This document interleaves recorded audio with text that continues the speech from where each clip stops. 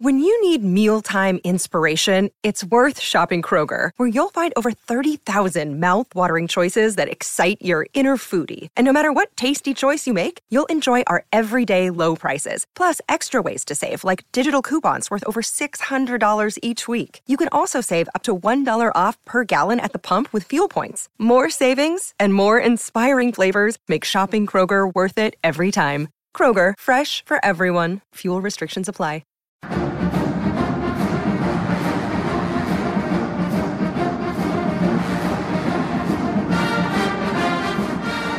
Hello again, everybody, and welcome into Gamecock Central Radio. I'm Emerson Phillips, and I'm joined by Scott Davis. Glad to have you along today. Gamecocks coming off this loss to Texas A&M. And, Scott, all of our writers here with Gamecock Central cover the Gamecocks objectively. Their job is to report the news and report information on Gamecock football. But your role is a little bit different, Scott. You're going to talk about the highs and lows, the ebbs and flows of life as a Gamecock fan. And I appreciate your perspective, and we thank you for your time today. How you doing, brother? I'm doing great, man. Thanks for having me. Absolutely. There's no doubt about it. I want to state to America right now that I'm absolutely not a journalist or a member of the media. So please take my opinions as strictly those of one fan who loves South Carolina football and South Carolina athletics and the University of South Carolina in general. So, when I'm coming at this, my goal when I started writing this column, and I started writing for Gamecock Central, I think going all the way back to 2004, and I've been writing for them at some point since. And the goal was always simply to describe what it feels like to be as a Gamecock fan when you're watching the game, whether you're in the stands or watching from home.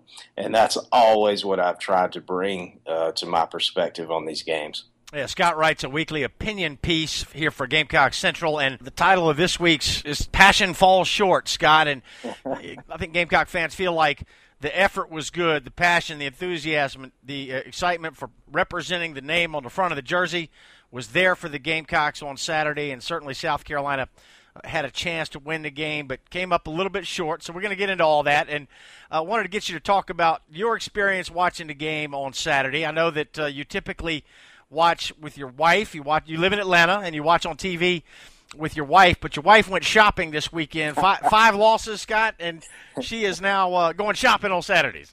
It appears the bandwagon is emptying, Emerson, but she did choose to visit the Perimeter Mall here in Atlanta as opposed to teeing up Gamecocks Aggies with me on Saturday, and hard to blame her. She gets into these games obviously just as much as I do, believe it or not, and we have fun watching them together. We both went to South Carolina. We both grew up in the Greenville area. Oddly enough, did not know each other when we were going to school there, but she loves South Carolina, and sometimes just can't deal with the pressure of watching them. And I understand very well, because I actually wrote about that in a column earlier this year regarding the Kentucky game, where I bailed at halftime and went upstairs and started watching 80s movies, intermittently flipping back to the game, of course, every time I heard her scream or do something downstairs just to see what was going on. But sometimes it's just too hard to watch. And so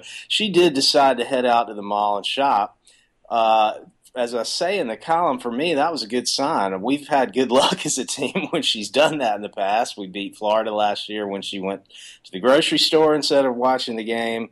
In fact, she skipped the 2009 Clemson game in favor of Target.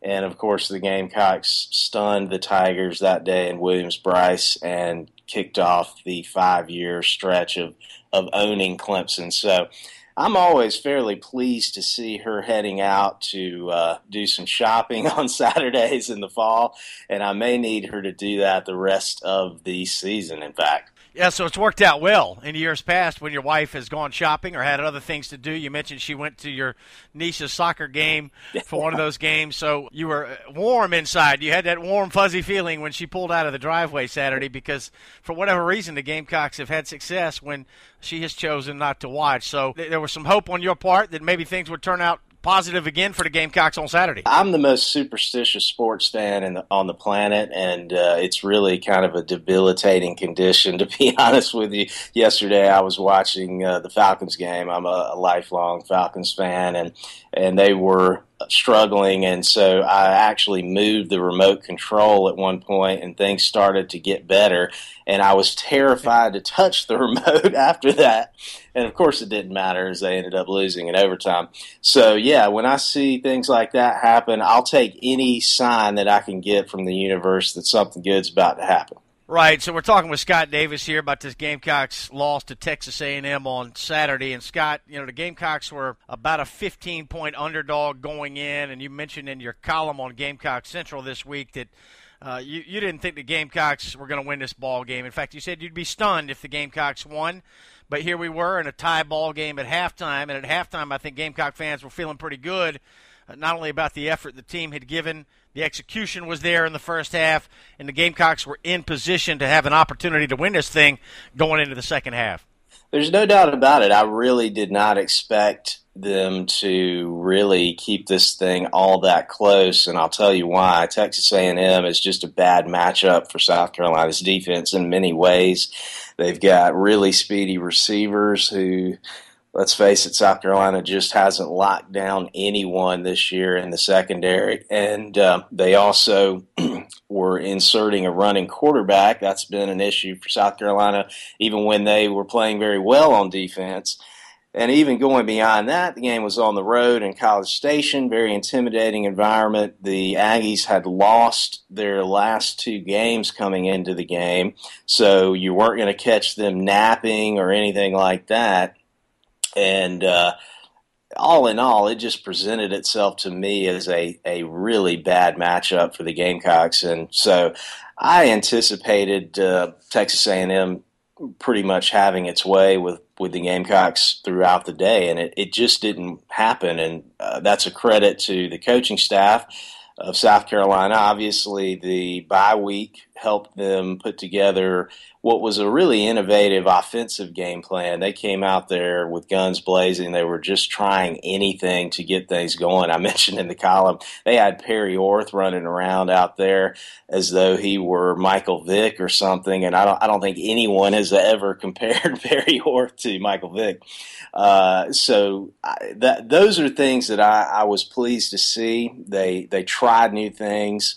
They really gave it a shot out there. Unfortunately, it just didn't work. And that's what happens, unfortunately, when you're just simply not as talented as another team. You can hang for a couple of quarters, maybe throw a haymaker or two, but eventually you're just going to get ground into submission, and that's what happened.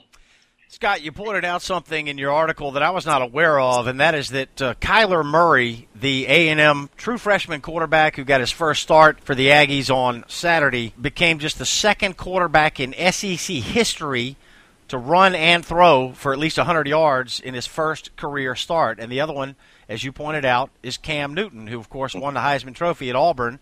So I think Gamecock fans are going to be seeing more of Kyler Murray now that A&M is a permanent opponent on the Gamecock schedule. I mean, South Carolina is going to see this guy at least two more times, maybe three. Yeah, it's pretty scary. He's not a big guy. I think he's generously listed at 6 feet, but he's probably about 5'11".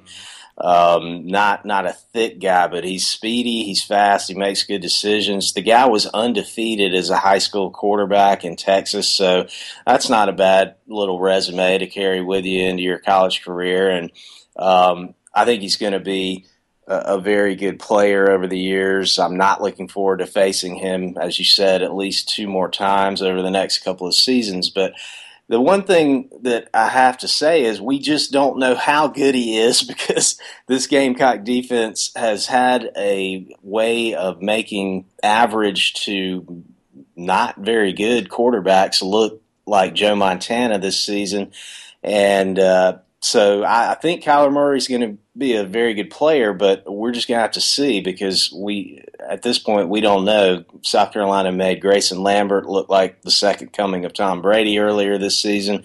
He's now been benched in favor of a guy who started the season as the third-string quarterback for Georgia and who looked horrific against Florida on Saturday. So it's hard to say whether or not Kyler Murray is going to be great or not, but my guess is that he will. Murray is not the first quarterback that the Gamecocks have looked like a Heisman Trophy candidate, that's for sure.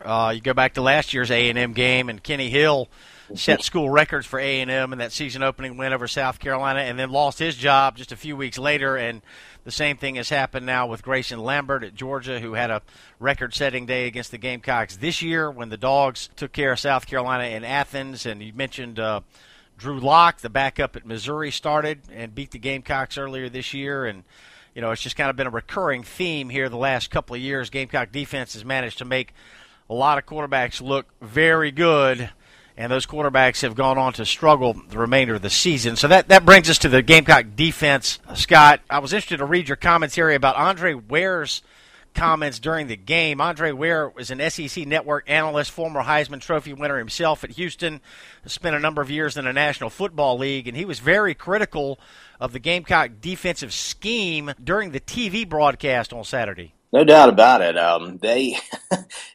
Andre Ware is a guy that has received some criticism from fans throughout the years, as fans typically seem to believe that whoever is announcing their game hates their team. I'm not one of those guys. I typically enjoy most of the work of these analysts, and he's a guy that I've always thought brings a measured and informed approach to his broadcasts, and he absolutely blistered the Gamecock defensive staff and their game planning and decision making throughout the game. It became almost a running joke at one point. He just simply was disgusted by what he was seeing in terms of the way they were aligning, the schemes they were using, the way players lined up. At one point, as I noted in the column, his partner mentioned that the Gamecocks desperately needed a turnover, and he kind of chuckled and said, well, that's not going to happen the way they're lined up. They're just not being put into a position to have a chance out here. So fans throughout this season, I've noticed, have consistently, these are typically people who played a little football or maybe coached a little bit and think that they understand the plight of coaches and think that fans don't have any idea what they're talking about. And to some extent, that's true. Fans a lot of times don't have any idea what they're talking about. But there's been kind of a running theme of trying to suggest that what the Gamecocks are doing on defense actually does make sense. Putting cornerbacks 100,000 yards away from the line of scrimmage really is schematically sound. Or, the way they were lining up on Saturday, which was to have 4 defensive linemen and then 1 linebacker, when we pretty much always knew the Aggies were getting ready to run the ball. There just wasn't much of an opportunity there for the Gamecocks to make plays. And so I've argued that no, casual fans don't necessarily know everything about X's and O's, and they can make themselves look silly at times, but sometimes the results just simply are what they are. And this Gamecock defense has consistently struggled to stop the run and the pass this year. They did so last year, and at a certain point you got to look at it and say, well, are they really that untalented? Are there no playmakers on that side of the ball? That might be a possibility, but there's also the possibility that they're just doing something wrong in terms of the way they approach these game plans. And that's the way Andre Ware looked at it. And so I thought that was vindicating for people like me who've questioned some of those moves, to have a Heisman Trophy winner and an NFL veteran to step in and just really say, this is the wrong approach. Yeah, Ware called it like he saw it, no question. And the numbers speak for themselves. Texas A&M with a season-high 544 yards of offense. The Aggies ran for 321 yards, and this is with a true freshman quarterback, Kyler Murray, who ran 20 times for 156 yards and a touchdown. And Murray pretty impressive in the passing game as well, 20 of 28 for 223 yards and 1 touchdown and no turnovers, perhaps most importantly of all for Texas A&M. A&M running back Trey Carson ran 21 times for 122 yards and Donovan Wilson had the 2 interceptions for the A&M defense. The first one he returned 60 yards for a touchdown that broke open a one-score game. It was a one-score game at the time. Wilson took that interception 60 yards for a touchdown. So this is Gamecock Central Radio. Emerson Phillips with Scott Davis. You can get breaking news alerts delivered to your inbox. Just text USC to 42828 or simply go to the GamecockCentral.com homepage. Again, text USC to 42828 and get breaking Gamecock news alerts delivered to your inbox. So lots of negatives that we could dwell on here, Scott, if we chose to do so, and a lot of those center around the Gamecock defense, obviously, but I think Andre Ware pretty well covered that during the broadcast on Saturday. So let's talk about some of the positives here, Scott, and one of the things you touched on in your column this week is variety in play calling, a little bit of creativity on offense, and that's something that, maybe we hadn't seen so much early in the season when the head ball coach was still running the show, and Sean Elliott has tried to open up the playbook. Yeah, I think there were some criticisms of Steve Spurrier's play calling of all things, believe it or not, the last year and a half. There was sort of a feeling that the Gamecocks had recruited mobile running type quarterbacks, and yet for some reason were still trying to implement a classic drop back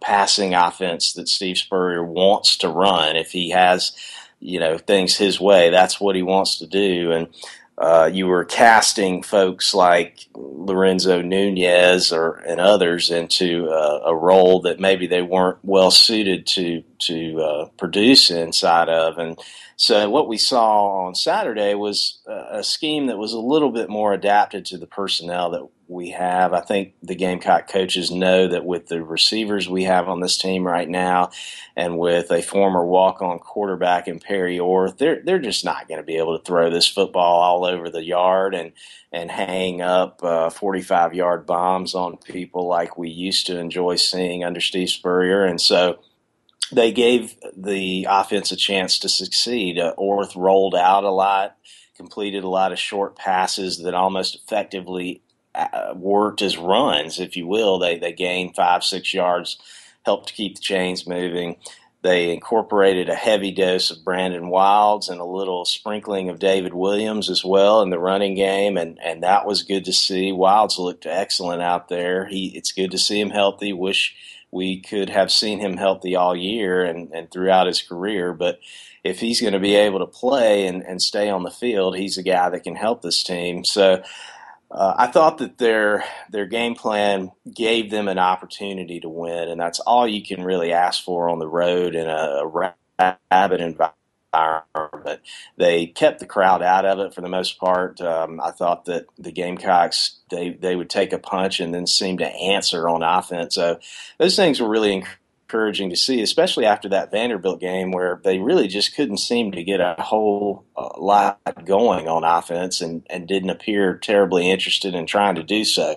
So I think it was an encouraging sign going forward. Now, of course, teams now are going to have tape on some of the things that they did on Saturday, and some of those things may not work going forward. We'll just have to see. But I think they at least have a plan for what they want to do. They know what this offense is and what its identity can be, and so they're going to work to those strengths, and that's a positive. Another positive, Scott, running back Brandon Wilds, who did not play a couple of weeks ago in that loss to LSU. There had been speculation that week that he would be ready to play, and the head ball coach said after the game that the doctors had cleared Brandon Wilds to play against LSU, but he simply told the medical staff that he didn't feel up to it, and he did not play in that game against LSU. But he looked good Saturday. He did. His career has been kind of a head-scratcher. There's just no other way to say it. He's obviously a talented guy. He's a big back. He's got size, and he also has speed. If he can get it into the clear, he can really pick up huge chunks of yardage. As I wrote in the column, his style of running seems almost effortless. You don't feel it doesn't feel grueling to watch him grind through a defensive line. He seems to just breeze through. And so I hope he can stay healthy. He's just had so many different ailments since he's been at South Carolina that, you never want to question someone's integrity or whether or not they're really injured. I don't believe in doing that at all. I trust that he has indeed been injured. But he's just one of those guys, and you'll see this happen often in college football and pro football. There are just some players that seem to struggle to get on the field because of health issues, and he's been one of them. But he can certainly help this team going forward. If he can stay healthy the rest of the year, I think the Gamecocks have a chance to set up a potent ground game. And if they can do that, they at least have an opportunity to move the football, have a pulse, and show signs of life on offense. And if they're able to do it, that should keep them in most games, because then they can control the ball and control the clock, which actually was how they won a lot of games during the Steve Spurrier's tenure, when they won 33 games in 3 years. So they need a potent running game, and he's the solution to that, and hopefully he can stay on the field. Yeah, life's hard for SEC running backs. You're going to get nicked up. You're going to get banged up. Wilds has been good for the Gamecocks. He's a fifth-year senior out of Blythewood. Scott, you mentioned in your column this week on Gamecock Central that he subbed in for the injured Marcus Lattimore at the end of the 2011 season and had back-to-back 100-yard efforts in wins over Tennessee and Florida that year. Did it as a true freshman. So he's been through the highs and lows with Gamecock football, and I think he's been a very solid player, all things considered. And I think the Gamecock offense clearly is better with him in there. I mean, the running game has had a lot more punch with Brandon Wilds in the ball game. No doubt about it. He also chipped in 100 yards against the Citadel in that 2011 campaign, and so he really is somebody that they need to stay on the field and stay healthy. He can help them. He's a talented guy. I think he might have a chance to go to the next level because he has speed and he has size. I don't know that he's going to be a high-round pick because of his history of injuries and because, just frankly, his stats just aren't really there. They're not eye-popping, but when he does play, he produces, as I said. So let's hope he stays out there. Emerson Phillips with Scott Davis here on Gamecock Central Radio. We'd like to invite you to get 55 days of free premium access to GamecockCentral.com. Simply check out the website for more information. 55 days of free premium access available only for a limited time from GamecockCentral.com. So, Scott, bottom line is Gamecocks acquitted themselves pretty well in their first ever trip to College Station. Did some good things, had an opportunity to win with the game being tied at halftime, but simply did not get it done. And South Carolina produced 445 yards of offense. It was almost 7 yards of play. But when the game was on the line in the fourth quarter, South Carolina had 3 possessions, 2 punts, and an interception, and that sealed the Gamecocks' fate. So no moral victories. Yeah, I don't think you can get into the moral victory game. I mean, if you start going down that slope, just about every team currently fielding a football team in the United States of America could make a case that they've had a moral victory this year. Central Florida could have claimed that they had a moral victory against South Carolina and Columbia earlier this season, and they're 0-8. So I don't think moral victories make a lot of sense. I was pleased with the effort. I like the passion, like the enthusiasm, but at the end of the day, it's a loss. There's no other way to say it. And the fact of the matter is, if you look at the game, you can see what the mistakes were. You know why you lost. You can't throw a pick six when you're trying to drive and get back into a football game. Obviously, you can't give up long drives at the end of the game. The Gamecocks punted with almost 7 minutes left in the game. It was 6 minutes and something, and didn't get the ball back until about a minute and something remaining left in the football game, and that's because your defense went out there and gave up first down after first down to let the Aggies hang on to the football. So I don't think you can really make a case that this was a moral victory or anything of the kind. The Gamecocks did make some critical mistakes out there. But at the same time,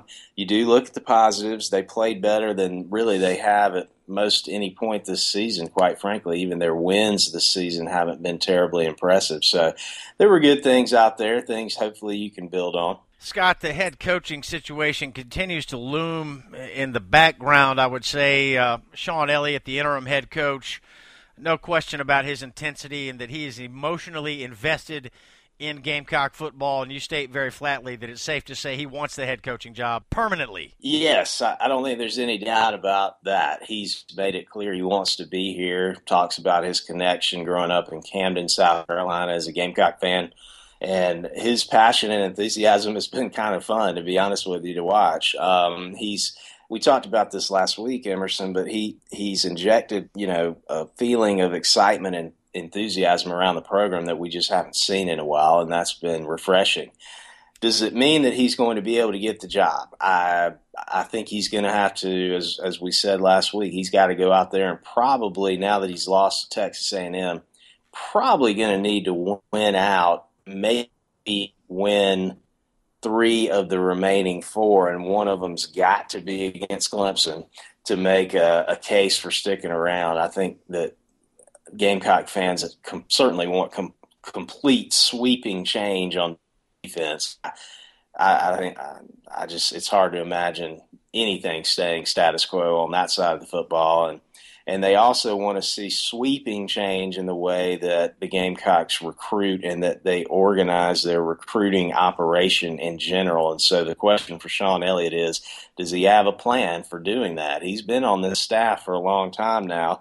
Why was he not able to make an impact in the recruiting game the last 6 years or so that he's been there? He's recruited pretty well. I don't know that anyone would say he's an elite recruiter, and that's what I think most fans think South Carolina needs right now. We can't just go out there and continue to get good, solid guys. We got to find difference makers, playmakers, and elite athletes around the country, not just in South Carolina and Georgia. So that's a question for Sean Elliott, but there's no doubt about his passion or enthusiasm, and I'm enjoying watching him go through this process as a first-time head coach. Scott, if my count is correct, there are currently 10 head coaching vacancies in major college football, and there are surely to be more to come as soon as we reach the end of the regular season. And in your column this week on Gamecock Central, you talked a little bit about Mark Richt. Georgia got embarrassed by Florida in the cocktail party on Saturday. Florida beat Georgia with a backup quarterback. Both teams, in fact, were starting backup quarterbacks, but Florida had its way with Georgia. And one of the most talked about potential head coaching candidates for South Carolina is Alabama defensive coordinator Kirby Smart, who is a Georgia grad. And in your column this week, you talk about the fact that some Gamecock fans are not real big on Smart because of the fact that they think that if he were to get the South Carolina job and then Georgia were to come open at some point in the near future, Smart might leave South Carolina to go take the Georgia job. So I'm wondering how you feel about Mark Richt after this Florida victory over Georgia on Saturday, and how, if at all, this may impact the Gamecock coaching search. I got to tell you, Emerson, I was stunned by Georgia's performance on Saturday. I didn't necessarily think they would win the game, but I did think they had a good opportunity to do so. I've consistently overestimated this Georgia team throughout the year, perhaps because I watched them lay a 52-point beatdown on South Carolina earlier this year in Athens. So maybe I just keep thinking they're better than they actually are. But they looked absolutely inept on Saturday. I haven't seen them look quite that bad, other than when they play Alabama, who they just simply don't match up well with at all. But other than that, Georgia's always a competitive football team, even if they lose. And so offensively, I'm not sure I've seen them struggle like that in years. And so Mark Richt is always on the hot seat at Georgia. That's just one of those things with that job. You're gonna start your job there, your tenure, on the hot seat. That's the way it is in Athens. Unless you're winning SEC championships every year, their fans demand it, and obviously nobody can produce it. So if you're not winning national championships and SEC championships, you're on the hot seat, whether you win 10 games, 11 games, 9 games, or however many games you win. But, that being said, I thought Mark Richt was safe. I still think he probably is, unless the bottom just falls out of this thing and they lose to Kentucky, who's their next opponent, or somebody else this season. Certainly they can't go out and lose to a horrific Georgia Tech team at the end of the year. That can't happen. But I think Mark Richt will be there, but long term, is he going to be able to stay viable if they continue to underperform? This is a team that always recruits in the top 10 every year, most of the time in the top 5. They're right at the top of most SEC recruiting rankings every year. They get the pick of every athlete they want in the state of Georgia, and there's a ton of them here. The Atlanta metro area dwarfs the entire population of the entire state of South Carolina. So they have a lot of built-in advantages of that job. They also have a passionate fan base. all the resources you need, all the money you need. That's a place where you need to win, and Richt has done that and done it consistently. But the question at some point is going to be, is he doing it enough to satisfy their fans? And right now he's not. So does that affect what happens with the Gamecocks and Kirby Smart? I don't think it should, unless Mark Richt does get fired this year, and I do think he'll hang on to his job. Does it mean that he may leave that position within a couple of years? It's possible. But if I think Kirby Smart is my best candidate for this job, I still hire him. I'm not worrying about Mark Richt right now. That doesn't need to be in Ray Tanner's mindset. Just hire the guy you think's the best guy for the job. Roll the dice and let it go from there. Yeah, it'll be interesting to see. I'm hard-pressed to think that Georgia is going to get rid of Mark Richt, but that continues to be a lingering question, what the future may hold for him, how much time he may have left at Georgia. And if Georgia were to make a change, you would have to think that they would have interest in Kirby Smart as well, and it's possible that we could have two SEC East schools, two rivals in the East, going after the same head coach in Kirby Smart. So it'll be interesting to see how it plays out. Scott, we've got Tennessee on deck. Gamecocks headed to Knoxville this Saturday. Tennessee has been a thorn in the Gamecocks side the last couple of years. Will you be watching the game with your wife on Saturday? I don't know. I may need to send her out to Target for that one, but this one scares me. Tennessee has won the last two consecutive games. There's absolutely no reason in the world they should have won either one of those games. The game in Knoxville was basically lost by Gamecocks simply could not find a way to punt the football in that game. There were several 15 or 20-yard punts. They had horrendous field position the entire game, outplayed the Vols in Knoxville, somehow ended up losing on a field goal as time expired in one of the most head-scratching games I can remember watching South Carolina play in years. And then last year, total debacle at the end of the fourth quarter. That was not one, not two, but the third time the Gamecocks lost double-digit leads at the end of the game in the fourth quarter, which was one of the reasons why 2014, even though the Gamecocks finished with a winning record last year, was one of the most excruciating years I've ever spent as a fan of any team in any sport. So the Vols line up Josh Dobbs at quarterback. He's a guy that I think will have a fairly good day against South Carolina. He did last year. I think he'll do it again. The question is whether or not the Gamecocks can either get some turnovers along the way.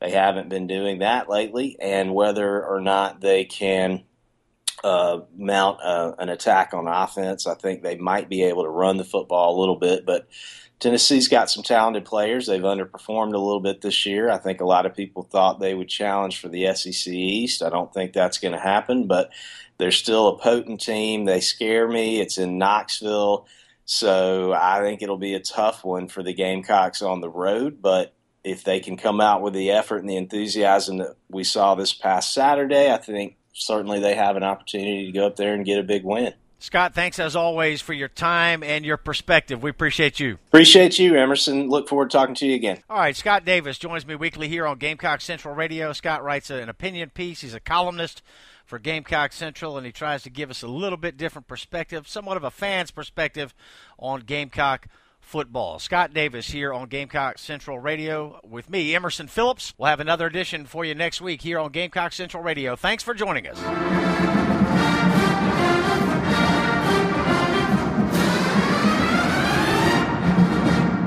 Hello, it is Ryan, and I was on a flight the other day playing one of my favorite social spin slot games on ChumbaCasino.com. I looked over at the person sitting next to me, and you know what they were doing? They were also playing Chumba Casino. Coincidence? I think not. Everybody's loving having fun with it. Chumba Casino is home to hundreds of casino-style games that you can play for free anytime, anywhere, even at 30,000 feet. So sign up now at ChumbaCasino.com to claim your free welcome bonus. That's ChumbaCasino.com and live the Chumba life. No purchase necessary. VGW. Void where prohibited by law. See terms and conditions. 18+.